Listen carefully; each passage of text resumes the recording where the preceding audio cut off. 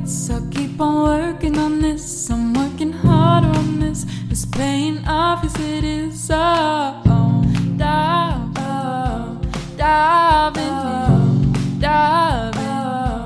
Whoa. Hi there and welcome. You're listening to the Diving In podcast, brought to you by Virginia Seymour and Louise Jones. This podcast is part of a lifelong conversation between friends about the books we're reading and the issues they make us think about. That also goes for the movies and television we're watching and the podcasts we're currently hooked on. We might even talk about what's in the news and anything else we're diving into this week. Diving in. Hi, Lou. Hi there. Hi, divers.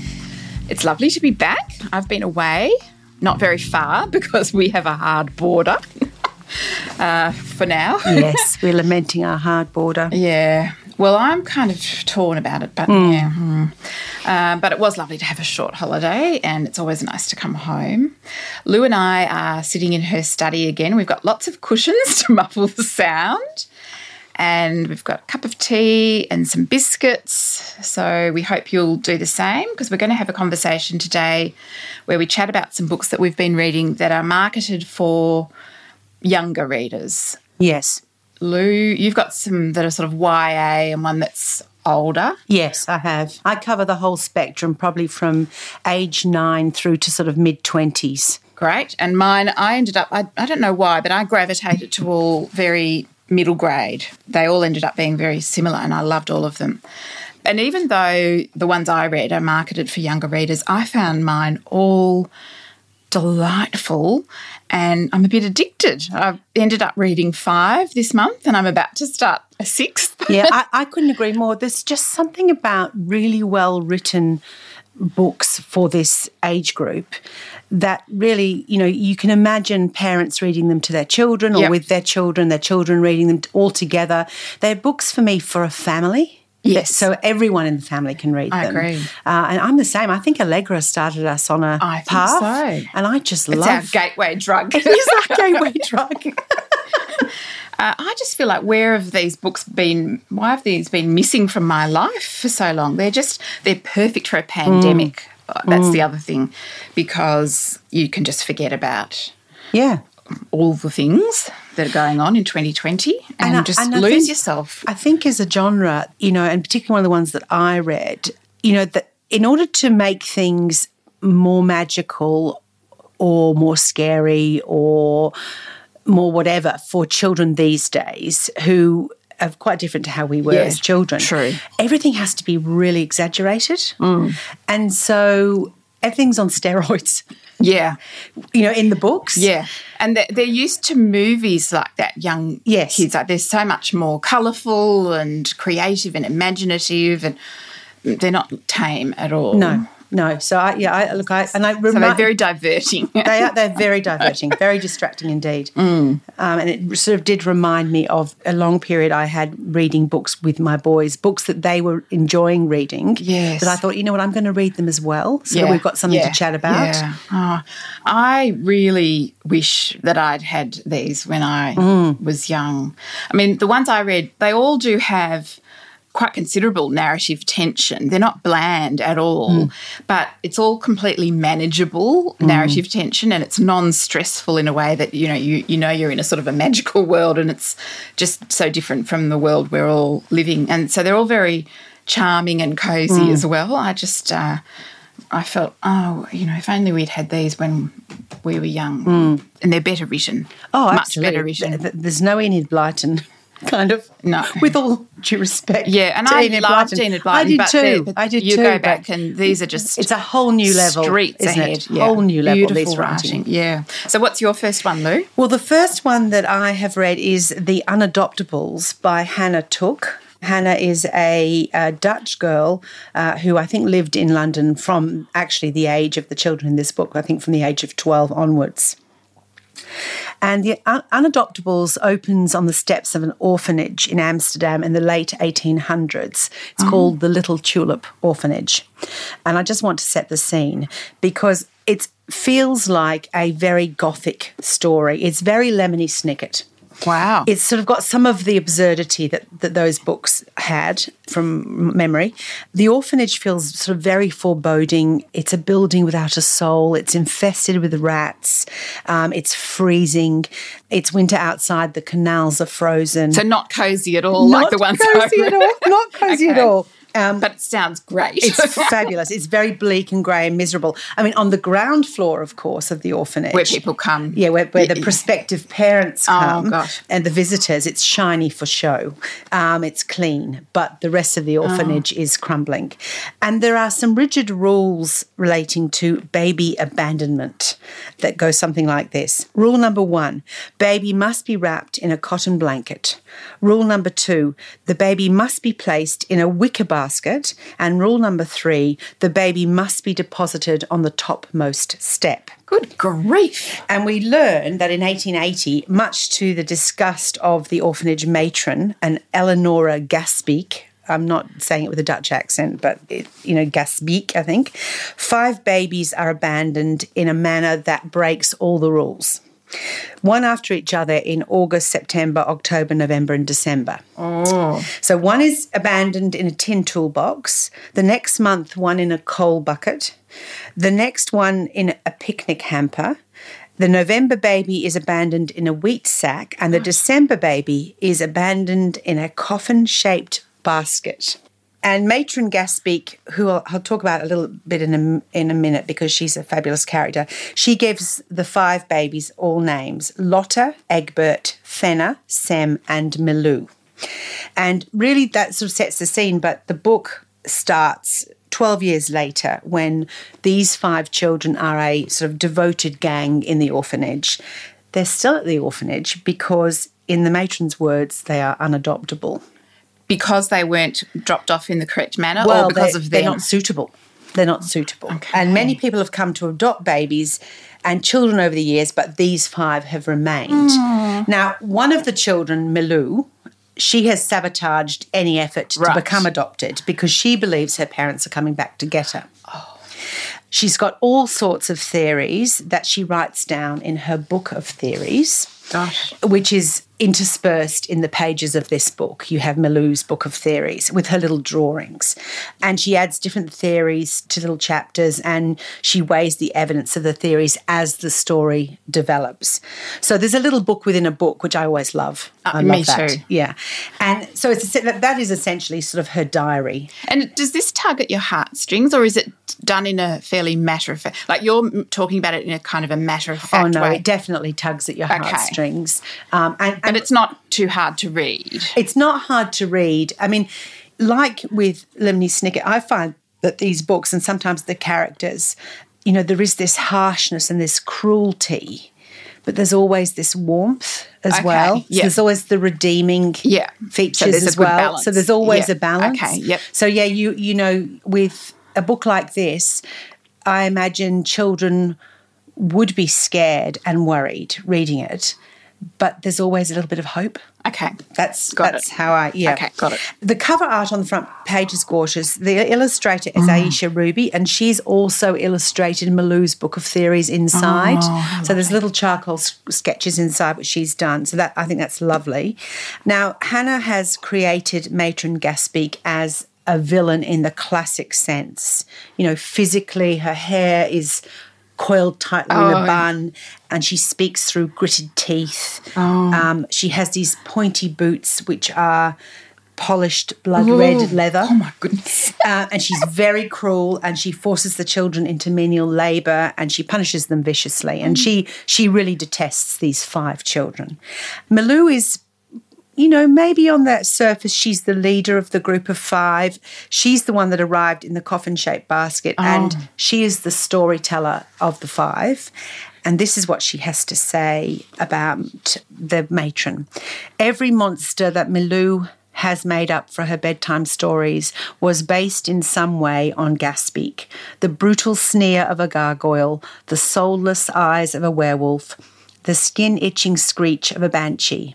If the matron hadn't been so filled with hatred and menace, she probably would have looked like any other middle-aged woman, but her vileness had transformed her features into something monstrous. Oh, that's very Proustian. Yeah, gorgeous, gorgeous. So all 5 children have got their special individual talents that come in handy throughout the book. So Lotta is a very accomplished mathematician.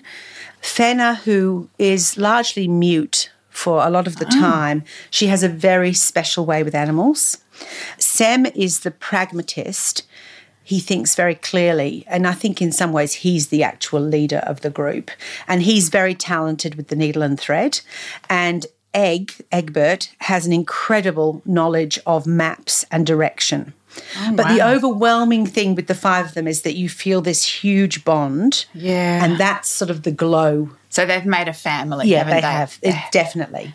And of course, for every dastardly villain, and I'd really like to talk to someone about sort of the formula of books like this. Yeah. You know, for every villain like Matron, you need someone to balance the scales and someone who's got the sort of courage to take the villain on.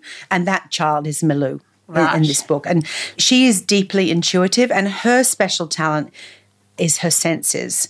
So her ears give her warnings from time to time about people. So she's sort of standing in the shoes of the reader, isn't she? Yes, because the she reader is. really wants She is. someone to stand Yeah, up. she does. To this You want horrible someone woman. to...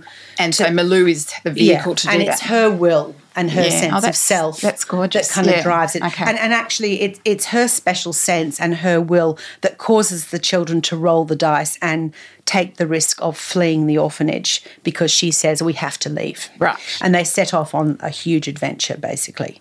And it's also her determination to find her parents, which is part of that. So she has her selfish desire, Yeah. but her senses are also telling her we need to leave and you're my family and we all have to go together.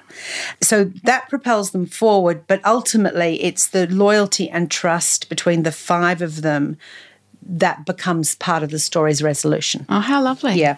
So the book has a really European sensibility to it. Obviously, the time and place and landscape, it's in Amsterdam, but they go out to the country and there were windmills and dikes.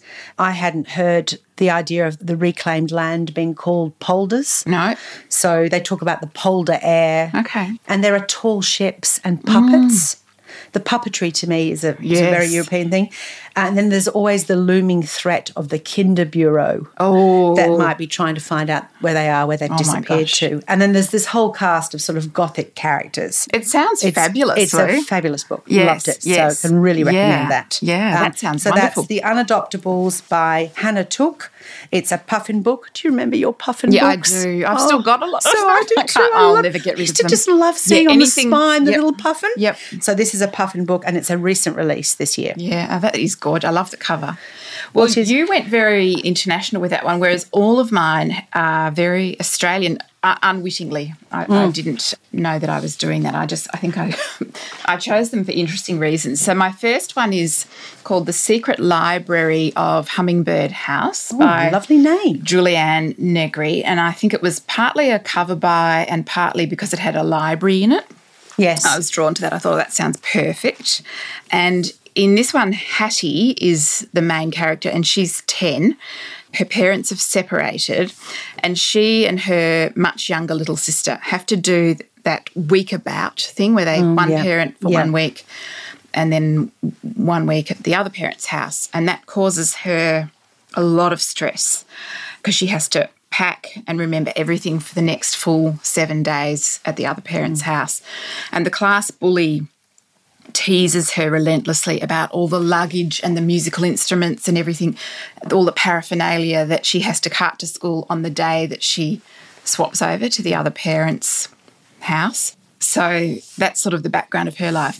And then there's this beautiful creaky old mansion in the neighbourhood, which has been deserted for years. And it has some lovely old trees.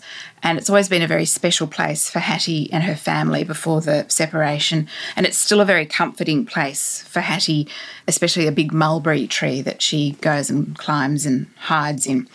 And then a sign goes up declaring that the house is going to be demolished by the local evil developer and a block of flats is going to be built on the site. Of course. Yeah, so that's the sort of the dramatic tension of the story.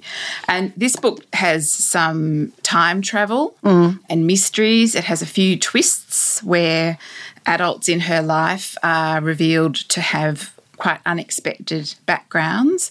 I won't reveal any of the plot, but I absolutely loved it.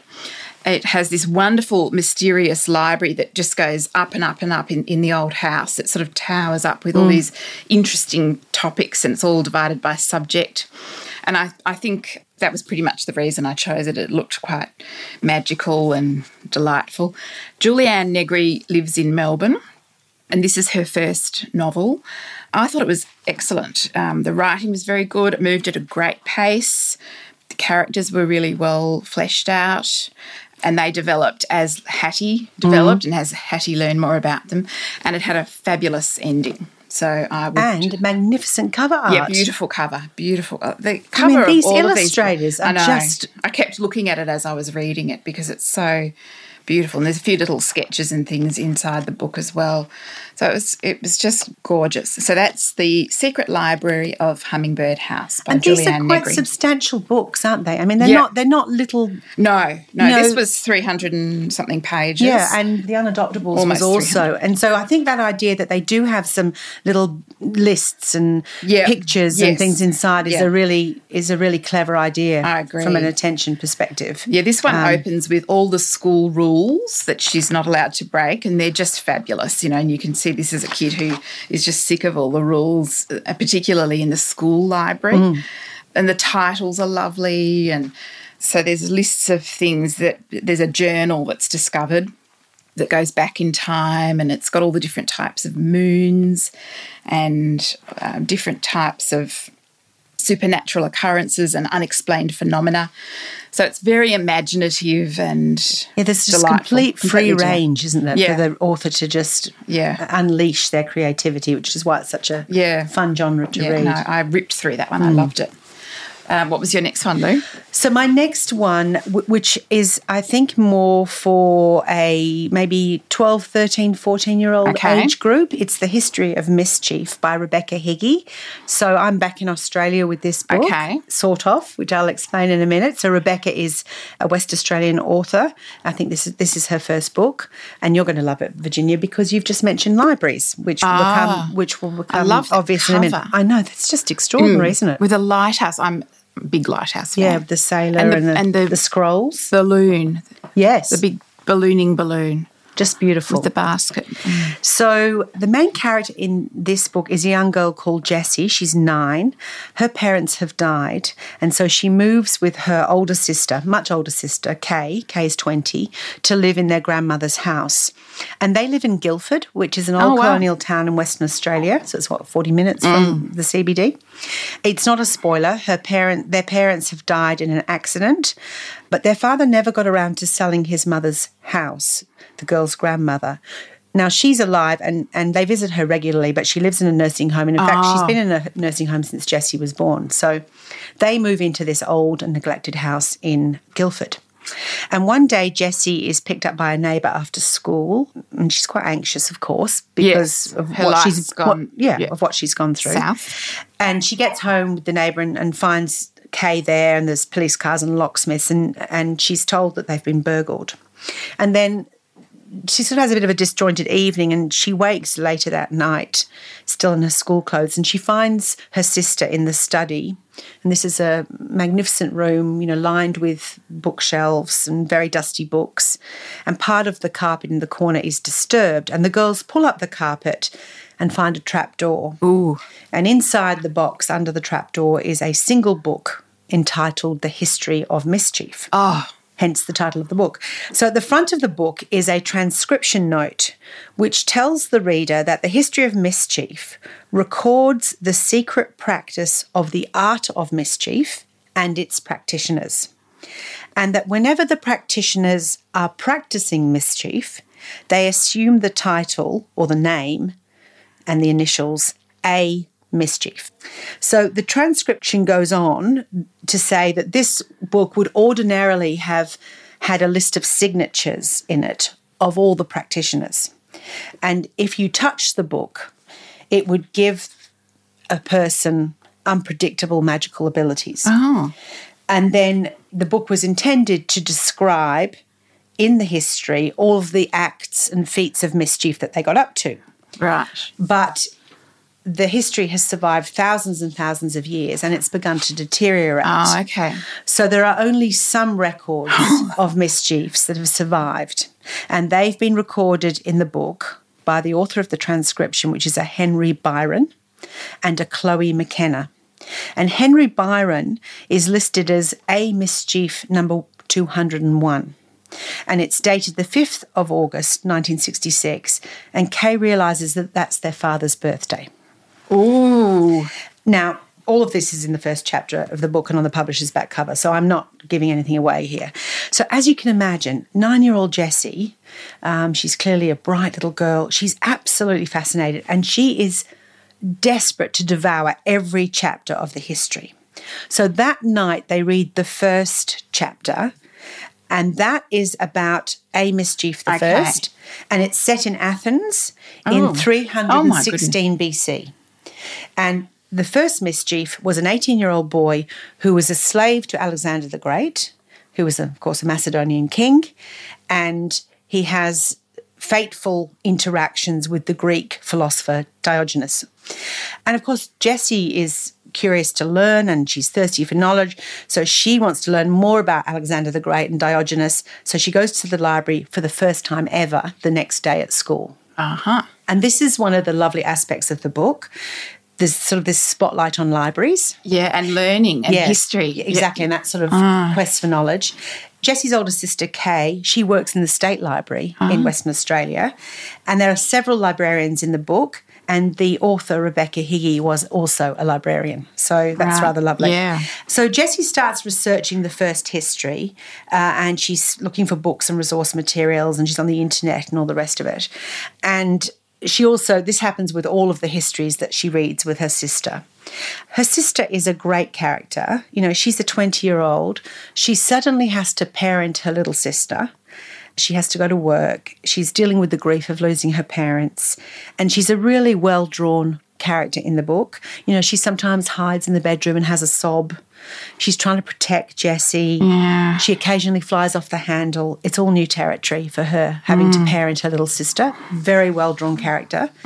So reading the history sort of becomes a reward for good behaviour for Jessie, and sometimes they read the histories together. I'm not going to go into all the different mischiefs that we meet in the book, but they're interspersed with the chapters of Jessie's life. Okay. So we meet a mischief in 423 AD China, who is the mother of the female warrior Mulan. Wow. Not just a Disney character, somebody from real life. We meet a mischief in the famous Wislica salt mine in Poland in the 1400s.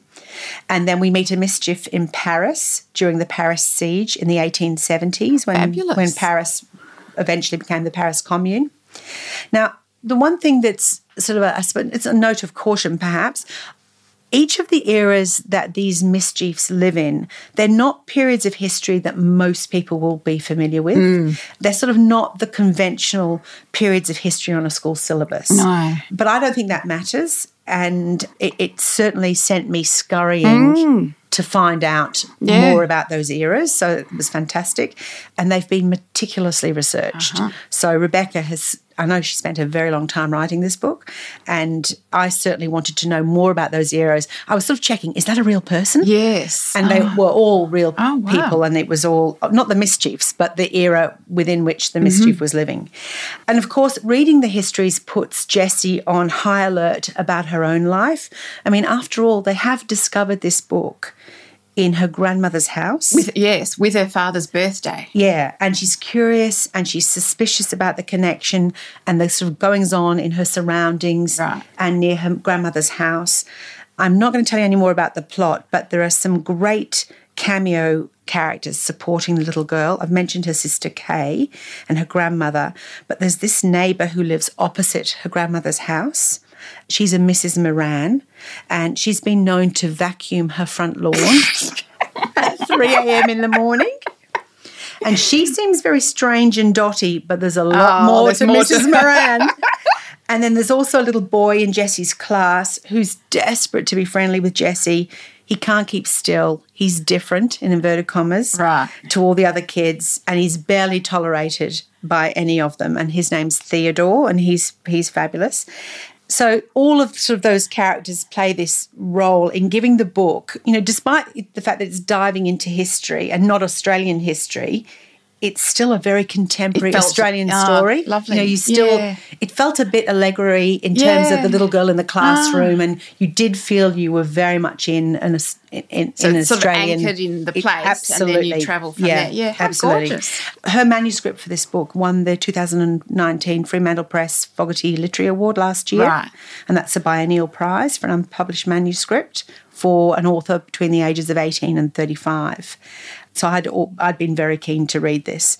We have actually had some queries, haven't we, about buying some Australian books Yes. from our listeners. I always in the recommend States. Booktopia. Booktopia. Yeah, I agree. Instagram doesn't let me type it in. Oh, okay. How interesting. Yep, it does not want me to type in booktopia.com. Is that right? Yep, it says this message cannot be sent because you have breached our guidelines or something. So I have to type Booktopia, leave it space, then .com. And can you not do hashtag Booktopia? You can't tag them. Tried a hashtag. And we can't tag them. I can't put their name in. How fascinating. Yeah. That's the power of Facebook that owns Instagram. Well, also with some of the independent presses, you can obviously buy the books directly from them as well. Yeah. But I was going to say Booktopia because we have had lots of queries, not just from children's books, but adult books. Yeah, they're great for Australian books that you can't get overseas yet. Yeah, Booktopia. Yeah. Okay, good. So I recommend that. That's The History of Mischief, Rebecca Higgy, Fremantle Press. Gorgeous. That sounds fantastic, Lou. What's your next one? My next one, so I bought 2 of these when I was down south, and I'm going to go and buy the 3rd one today. So this is called The Girl, the Dog and the Writer in Rome by Katrina Nannestat. You had me at the title. The title is divine. And when you see the 3 of them together, they're all in these sorbet colours. So this one's pale pink and pale lemon. Then the Provence one, which is the second one, is in sort of lavender colours. And then there's Lucerne, which I think is in a beautiful mint green tone. How beautiful. And they've got these beautiful illustrations of the girl, the dog and the writer with their crazy curly hair. And so this was a complete cover buy. I didn't know what age group I was getting. I just knew it was for a younger reader, and I thought that would fit the bill. And Katrina Nannestat lives in New South Wales, and she's written lots of children's books, it turns out, when you look on the inside cover. This one has an 11-year-old girl named Freya, and she's lived a pretty wild life with her mother, who is a famous naturalist. And they've travelled to Antarctica and all over the world pretty much, and they've studied rare animals and mating habits. I think I would picture a young female David Attenborough for the mother. And then her mum, they come back to London, where they come back every year for 2 months over Christmas, and the mum discloses that she's sick, very sick, and that she has to go to a clinic in Switzerland. And she's very upset, and she tells Freya that Freya is going to be looked after by Tobias Appleby. And when I first read this, I thought, what on earth is a mother doing leaving her daughter with a strange man? Yes. In 2020, you just don't do that. Yes. But then we meet Tobias Appleby, and he turns up shortly after that in a funny old motorcycle that backfires all the time with one of those sidecars. And he has, sitting in the sidecar is an enormous Irish wolfhound puppy called Finnegan. And Tobias turns out to be completely delightful. He's a successful crime writer. He's very absent-minded. Yeah.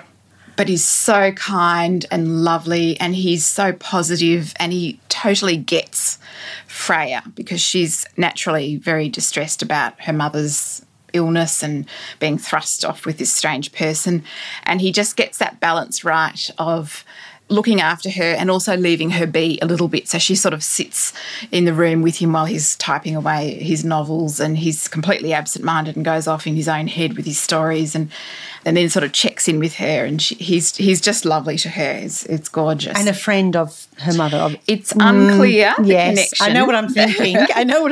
And the the reader obviously has lots of theories Yes. about the connection, and it's unclear, the connection between Tobias Appleby and Freya's mother. Yes. But at one stage, Freya thinks, oh, maybe he's an uncle. And I've read 2 books in the series so far, and I still don't know. They still haven't given up the so story. I'm pretty sure that's why I'm so keen to read the third Yes. one. Well, apart from the fact that I've loved them. Yeah. But I'm hoping that that will be revealed. And, of course, you have theories about it, but you don't know. Yes. And there's cute little giveaways and they're probably leading you in the wrong direction. Yes. And so events lead them to go to Rome, and Tobias has some book promotion that he can do in Rome for his latest book. And they go in the motorcycle with all their luggage sort of packed around them, and they sort of settle into their pension in Rome. So we're back in Italy like we were last episode. yes. And this does have a lovely flavour of Italy, modern-day Italy.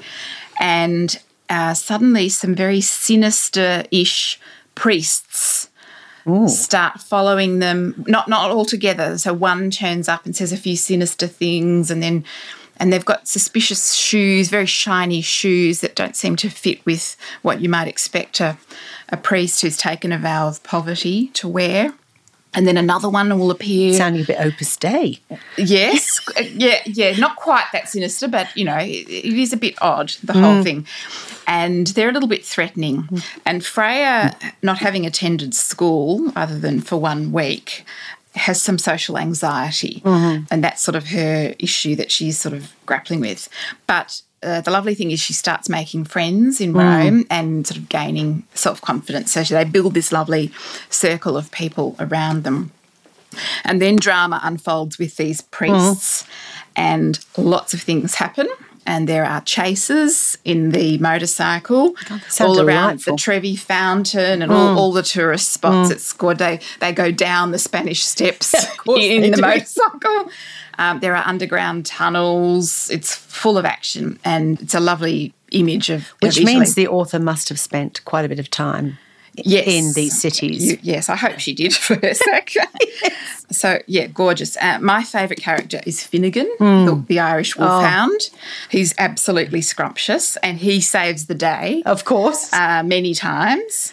And I've read the second one, set in Provence, and I loved that one just as much. Sometimes the second book's never quite as good. Yes. Just as original, just as good. I loved it, and I'm going to go and get the one set in Lucerne, which I'm assuming means that they head off to where the mother is. Yes, in the clinic. In the clinic. Yes, around the lake. Yeah. Yeah. So I absolutely loved it. It's just been a lovely escape. So that's The Girl, the Dog and the Writer in Gorgeous. Rome by Katrina Namaste. And you'd say that was for 8, 9-year-old? I would say a bit 10, older? 11. 10, 11, yes. 10, 11. Yes. And frankly, my age. Yes. I mean, there is that period of your life when you're sort of, 16 or 17 where you wouldn't be seen dead reading something like this. But really, anyone. But can also read there were those books when you were that age as well that you did reach for secretly, yes, just because at they home. represented comfort, Yeah, they're very didn't comforting, they? yeah. I often went back to that sort of same old. Lots of people do. Yes, as we've talked this year with the pandemic. Yeah, and Gretchen Rubin, who I think I've mentioned before, has several children's book clubs that she's in, because she was one of the first people to sort of publicly say, I just love children's literature. Yes. And so friends would contact her and say, oh, let's start a group. And they read all the children's books together. And she's in several of them now. Fantastic. Because there's so many people who love reading children's literature. It's not just for children. No, I look, this year I completely converted back to it. I love it. Yeah. So that was great. What about you? You've got your next slightly much older one, really. Much older. Well, this is really an adult fiction book, but I wanted to include it because the protagonist is in her early 20s. Right. And it also, I'm going to give a little bit of a trigger warning. The book does concern mental illness, anxiety, and death. So if you'd prefer not to listen to it, I'm only going to be a few minutes. More than you would do a trigger warning for the unadoptables. No, absolutely. So it's more gritty. Well, because it's written for real an adult and contemporary and happening now. Okay.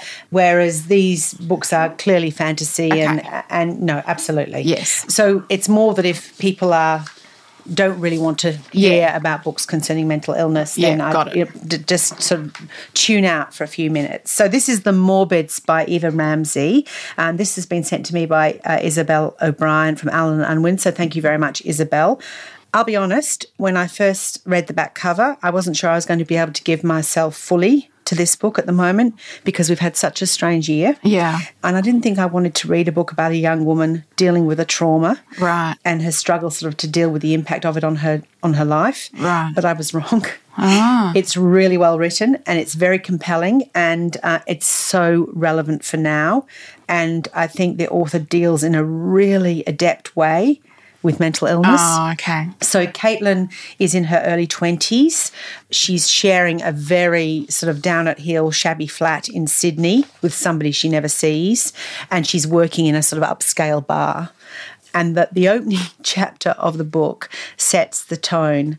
She is sitting in a community hall in Surrey Hills on a Tuesday night with a motley group of people who all suffer from anxiety.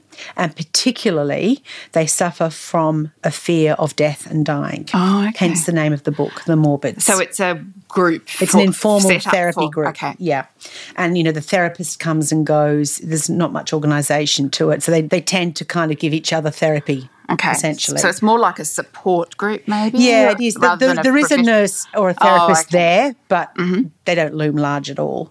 And look, bear with me because I don't want you to think that I'm not taking this seriously, but that scene is really funny. Okay. So each of the Morbids is convinced that they're going to meet their demise in a different way. Oh. They have a primary way that they think they're going to die. I've got to stop laughing. And then they have a secondary way that they think they're going to die. Oh. So Caitlin is in therapy because she's had an accident, but her preoccupation is that she's going to die after being mugged or assaulted. Oh. And she also has a secondary way, which I won't go into. Lots of people could relate to this. It is totally and utterly relatable. And particularly, well, for anybody suffering mental illness, but particularly for young people, which is why I wanted to include it today. And she's the narrator. The book is in the first-person narrative. And as she describes the sort of anxieties and fears of her fellow freaks, as they are regarded by some people, her dry humour and her black humour just makes you laugh out loud. Yeah. It's really funny. But there's always a warmth. So she continues to visit this group throughout the book. You're never left feeling that their fears are ill-founded or unreasonable. You think they're amusing and irrational at times, but you know that the anxiety is genuine. Yeah, and I think that's a real feat to be able to make that really funny. Yes, without mocking them or belittling them. Yeah, it's really good. And so, and also Caitlin as the narrator, she's able to inhabit both spaces. She's the person with the mental illness, but she's also the person observing it. Observing other people's version of it. So that kind of sets the standard for what becomes a very layered book. And by the way, Caitlin is not very good at sharing about how she's feeling.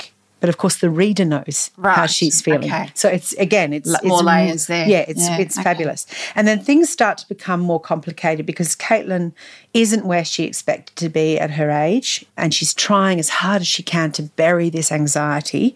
Her family are very insensitive and really want just to get on with it. Pull yourself together, that sort of thing. That's exactly right. Yeah. Her mother is completely disappointed in her. It's one of the scenes that I've found quite hard to read when she sits in a coffee shop with her family. And her best friend Lena, who is known to her family at large, is getting married. And, of course, everybody's very excited about it and irritated that Caitlin isn't responding to that happiness. And she wants Caitlin to be her bridesmaid. Yeah. And then there's the prospect of a possible love interest for Caitlin as well. And you just feel this dead weight of inertia. It's very, very cleverly done.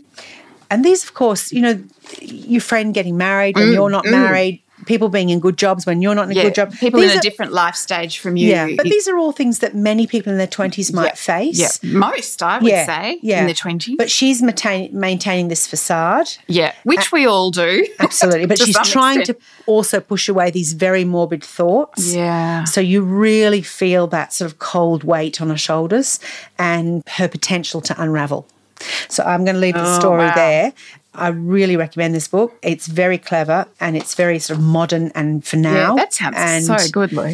That's The Morbids by Eva Ramsey, Allen & Unwin. Great book.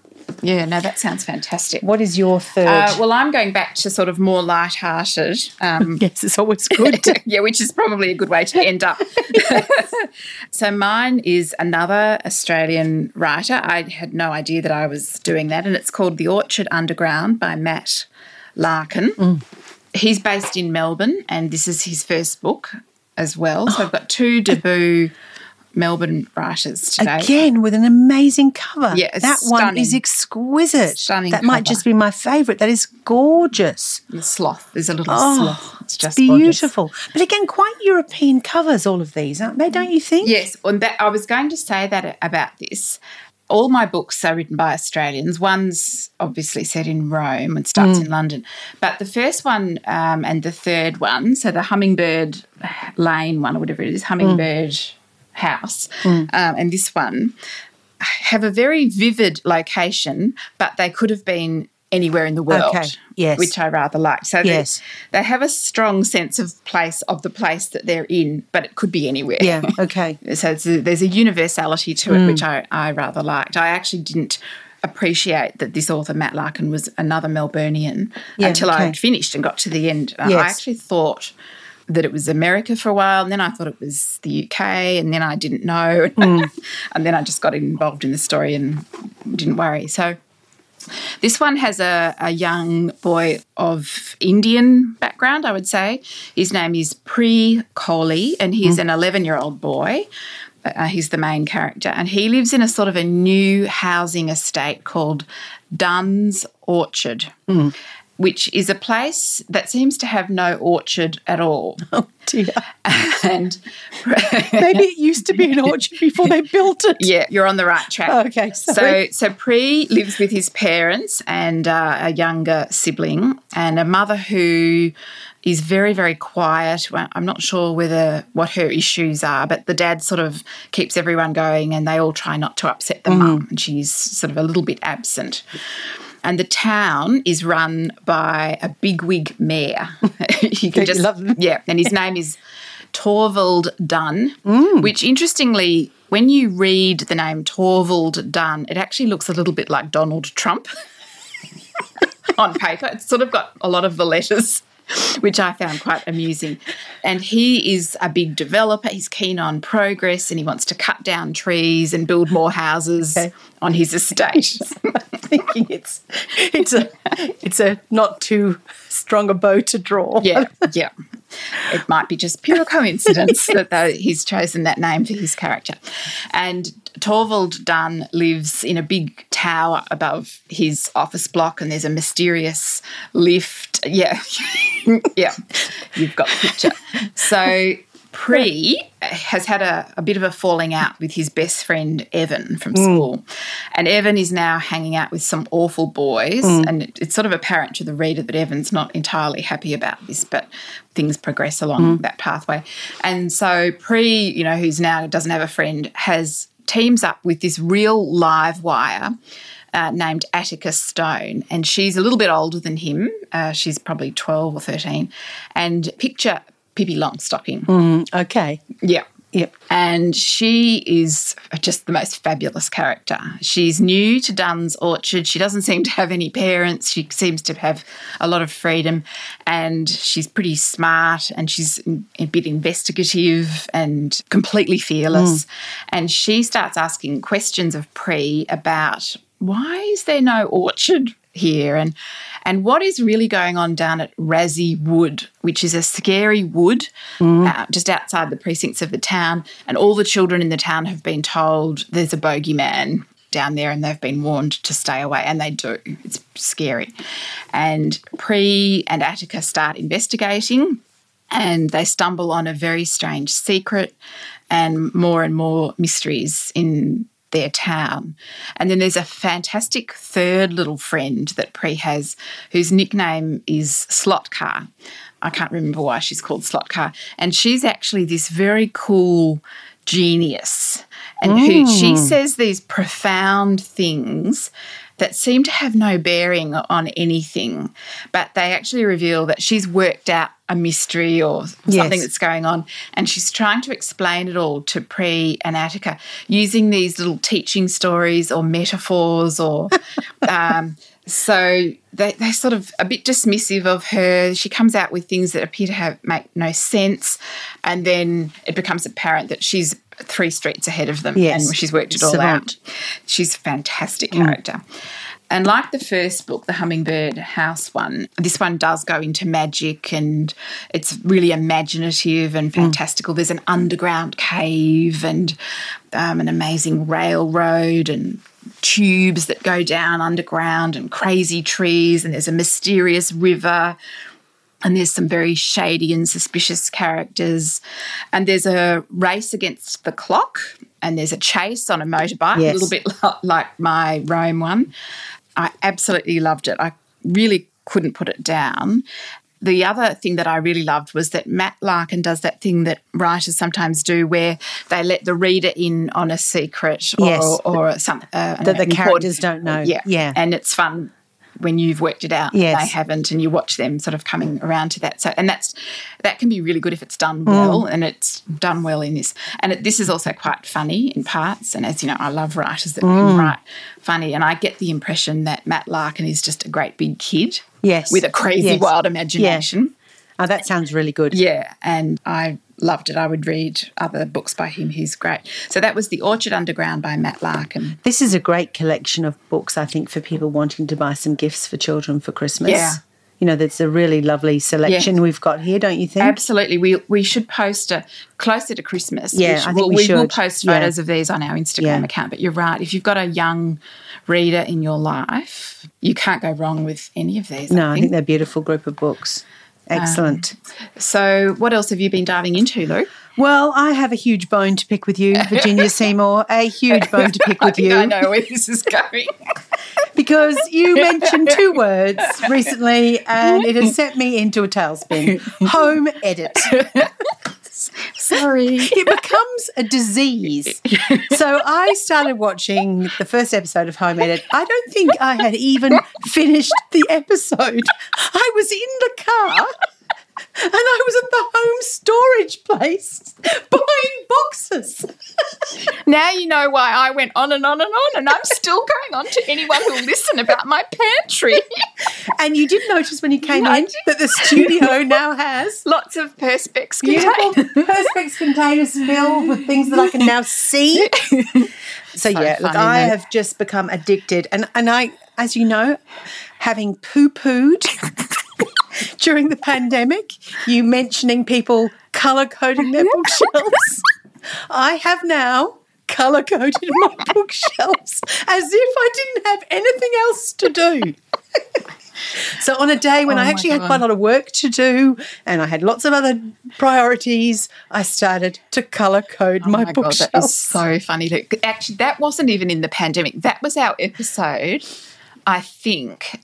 Oh, was that room? I can't remember. Remember when people were on Insta or they were on video and they had a room? Oh, when I was talking about Room Rater and people who colour code their books. And I was just completely dismissive. Said, well, they might be able to do what they want, but how can they find their books? Now, this is the interesting thing because I assumed that if you colour code, now, and bear in mind, I have not rainbowed them. So I've got all my red books together, all my orange books together, all my blue books together. It's not going to last. It's not going to last. But anyway, you know, it's lasting for a short while. Fun and I'll put a picture on Instagram and then they'll be messed up again. Karen will love this. She will. But I thought you wouldn't then be able to find books. It's actually really easy to find books. It's almost like you're giving them their own distinct. Anyway. Oh, my goodness. See, the thing is, I don't remember books by their spine, but I think there are some people who do. I do. The spine is quite... And often the spine isn't the same colour as the cover. No. So that can be confusing well. as well. Also now what's happening is that illustrators are wrapping the illustration around the book. Yeah. So I can recognise the spine. Oh my God. Anyway. You have to post some photos. Yeah, I will have to post some photos. Too funny. But the thing is, I say it's like a disease because once you start, I know. everywhere you look is untidy. So you is the man out at Howard Storage World your new best friend as well? Well, the funny thing I know all their stock. Well, the funny thing about Howard Storage is I walked in and it wasn't, I think it might have been during the school holidays, I bumped into 3 people I knew. Oh, yeah. And one of them, as I walked in, she just turned to me and smiled and she said, "Home edit?" I hadn't seen her for weeks. It's just home edit. Anyway, that's your fault, Oh, my Virginia. God. I Completely know. your fault. So and then funny. the other thing I did, and I did binge this one evening when everyone was out, I watched the Netflix series, 6 episodes of Duchess, Right. starring Catherine Ryan, who I don't know if she's Canadian or an American actress. She's a comedian. Does she say oot? I need to go oh. oot of the house. No, I don't think she does. That's I how don't I think tell she does. Canadians. She lives in the UK and she's been a comedian and Oh, on okay. television shows, quiz Right. shows, but she's a stand-up comic who lives permanently, I think, in England. Right. And so this is a mini-series, a fictional mini-series that she is the star of, and she plays a woman who is a single mother of a very precocious daughter called Olive. And, you know, she dresses outlandishly. She's extremely rude and irreverent. If you don't like bad language or bad behaviour, please don't watch it. It's very, very funny. And her daughter Olive is very precocious and spends quite a bit of time parenting her mother. Oh, so this reminds me of Ab Fab. You know, It is. She It's like a modern. Sappy, Yeah, it's quite a modern Ab Fab in that Okay. respect. Yeah, absolutely. where the daughter's more prim and proper than the mother. Yes, about some things. Okay. Yeah. A sort of modern incarnation. Okay. And she has an Australian boyfriend, the mother, but she's trying to decide whether she should have her baby with her ex-husband. And is the Australian boyfriend a real Australian? I think he is, yes. He's a dentist So it's and not he's a an cringy Australian accent. No, Okay. no. And her ex-husband is a ex-boy band member. Oh, okay. Irish, crazy. It's very unhinged and messy, but fabulous. Loved Yeah. it. So that's The Duchess, and that's on Netflix. That sounds like a good diversion. Yeah, it is a good diversion. What about you? What have you been diving into? Well, because I've been away, I haven't been diving into much, but I did start watching Emily in Paris okay. on Netflix, and I've seen lots of fairly derisory comments about it, and I agree with them all. Oh, really? It's pretty terrible. Yes. She's this sort of Who's starring in it? Lily Collins. Oh, okay. And it opens with Kate Walsh, Ah, who we mentioned, who's here in Perth here in for the Perth. pandemic. Yes. Kate Walsh plays a woman in the sort of marketing firm who falls pregnant. And this is not a spoiler. It's in the opening scene. Yes. And can't take up her forthcoming job in Okay. the Paris Yes. office. So Lily Collins gets to go instead. Emily Yes. gets to go instead. And Emily is this fairly arrogant and ignorant American who doesn't speak any French and just charges her way in and goes into meetings and just speaks American At and people rather speaks than- at people, and she's terribly full of her own self-worth and Yeah. really irritating. But I'm quite sure I'm going to watch the whole series. Okay. Even though you've bagged it, I'm still going to watch it as well. Because we can't go anywhere, No. and it's all Yeah. beautiful Paris, and she goes into this gorgeous Parisian bakery and gets a pain au chocolat, and Oh, the perfect. beautiful, and the French people in it are just divine, Yes. genuine Yes. French people, and so I just watched it for the that. visual is Gorgeous, yeah, and the clothes and all that. Yeah, But she's gorgeous. just horrendously gauche and cringingly bad, Okay. as a character. I mean, Yes. the acting's okay, Yeah. but the character is just cringingly bad. But, yep, I'll watch the whole series. Excellent. Excellent. Virginia and I also just want to remind you to get your copies of Edith Wharton's A House of Mirth from the library, Yes. from your parents' bookshelves, Yep. from your friends, from your booksellers, because we will be reading it complete with spoilers at our last episode for the year in December. And also, those of you in book clubs, please send us a little summary about your book club. We've had a few entries, but we want a few more, please. Yeah, so if you're in a book club and you think your book club would like to read it with us, contact us and tell us a little bit about your book club, because Louise has got 8 copies to send out to the winner. Excellent. So we hope you've enjoyed hearing about some books for younger readers that you may not have considered reading. If you like reading for calm and escapism, you might consider this genre because these books were all excellent. And if you've enjoyed our podcast, we would love it if you would tell a few friends about it and give us a rating and a review, because that helps more people to find us. Bye. Bye. We really enjoyed today's episode. Thank you for listening, and thank you for all your lovely reviews too. If you want to know more about today's books or anything else we've talked about, you'll find them in the show notes. And we feature most of the books on our Instagram page too, at diving_in_podcast. And if you'd like to share any books that you've been diving into, we'd love to hear from you. Please email us at hello@divinginpodcast.com. Bye for now. Breaking up, shaping out, working in, diving in.